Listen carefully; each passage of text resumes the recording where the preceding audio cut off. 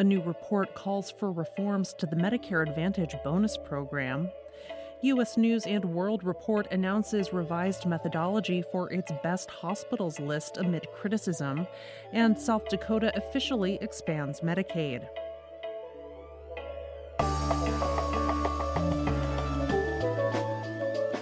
It's Friday, July 7th. I'm Jay Carlisle Larson, and this is Just Healthcare Daily, where you get the headlines and health business and policy news in 10 minutes or less.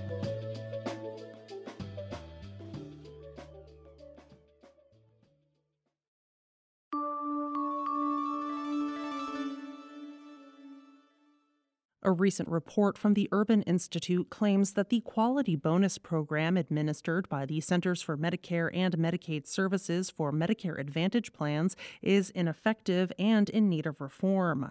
The Quality Bonus Program, or QBP, was established by the Affordable Care Act in 2010 as part of a package of MA reforms that aim to reduce costs. The QBP provides a 5% bonus to Medicare Advantage plans that receive a rating of at least 4 stars. In 2022, payments tied to the bonus program totaled $10 billion. The researchers at the Washington, D.C.-based think tank found that the star rating system and quality bonus program is impacted by several issues, including what they say is score inflation, which results in overly generous bonuses for insurers, and that the program has limitations in underlying data sets, which lead to measures focused on the needs of younger and healthier beneficiaries rather than beneficiaries facing serious illnesses. The researchers concluded that while more than half of MA plans receive bonuses for high star ratings, it has not led to plan beneficiaries receiving better care compared to traditional Medicare plans. The researchers wrote that instead of issuing bonuses based on the 4-star minimum rating, CMS should target outlier performance, with exceptional MA contracts receiving bonuses and low-performing plans receiving financial penalties. They wrote that this system would protect beneficiaries from poor-performing plans and reduce Medicare spending on the bonus program by using those financial penalties to pay bonuses to those exceptional plans. The report also calls on CMS to change the rating system to one that relies on more local reporting instead of multi-state contracts with an MA plan. They say that this will make the ratings more useful to beneficiaries. Other stakeholders have called for reforms to the Quality Bonus Program. The Medicare Payment Advisory Commission, or MedPAC, has called on Congress to replace the QBP with an incentive program that scores a small set of population-based measures and evaluates plan quality at the local level. Medicare Advantage has grown rapidly since 2007, when only around 19% of eligible Medicare beneficiaries were enrolled in private plans. Now, coverage through MA plans accounts for slightly more than half of all eligible beneficiaries. As of January, more than 30 million seniors had an MA plan.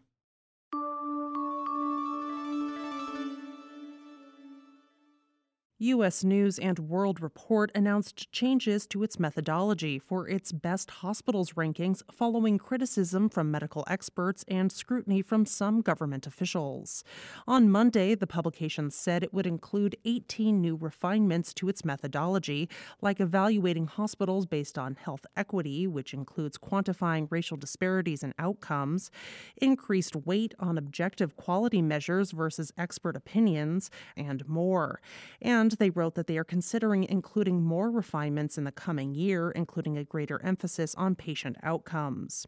The authors wrote that the changes are incremental steps in an ongoing plan to report on and measure healthcare provider performance, and that they, quote, strive to ensure that any incentives that might lead to behavioral change among healthcare organizations exert a positive influence that will ultimately benefit patients and their communities, end quote.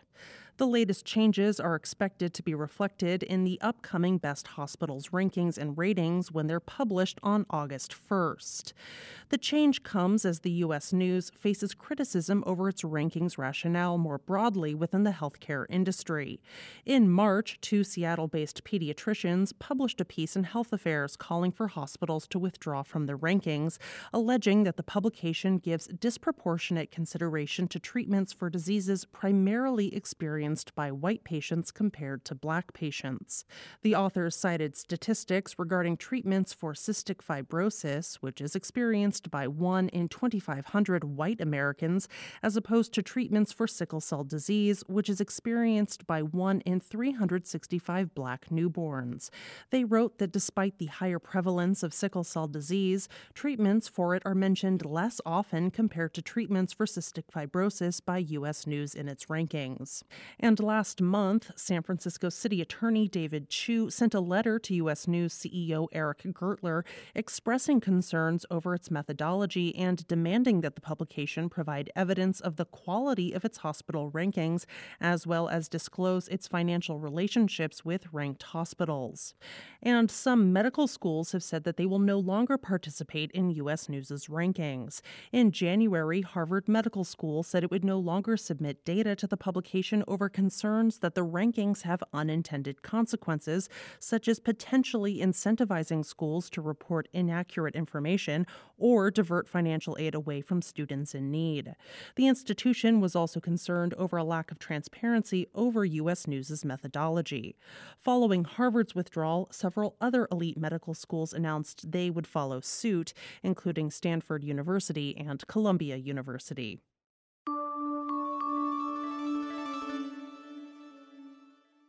South Dakota is the latest state to expand Medicaid, meaning an additional 52,000 residents and members of South Dakota tribes will be eligible for health care coverage through the program. The expansion went into effect on July 1st. South Dakota is the 39th state, including the District of Columbia, to adopt Medicaid expansion through the Affordable Care Act. Now, adults in the state between the ages of 19 and 64 with incomes under 138% of the federal poverty level are eligible for Medicaid coverage.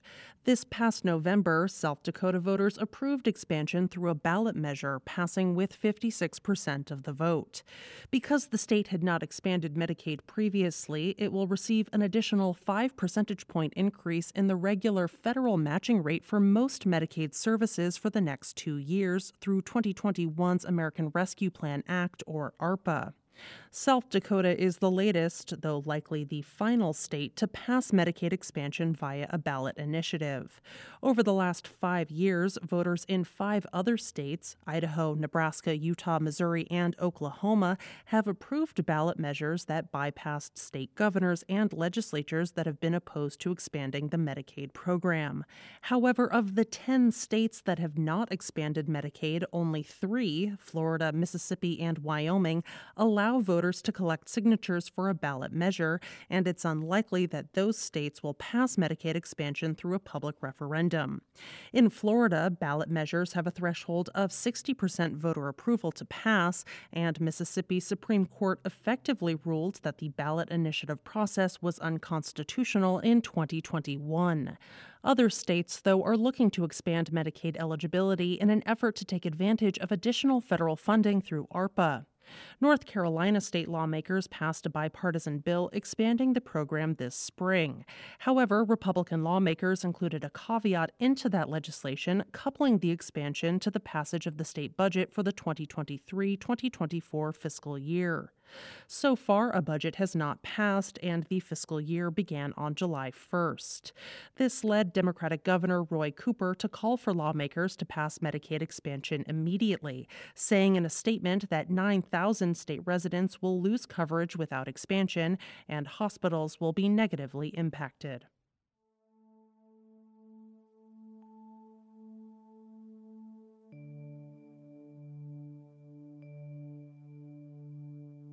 This is Gist Healthcare Daily. I'm Jay Carlisle Larson.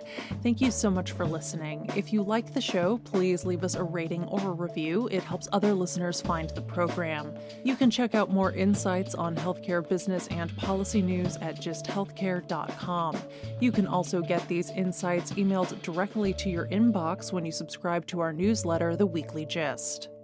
The Gist Healthcare podcast is an independent production of Gist Healthcare, a Kaufman Hall company.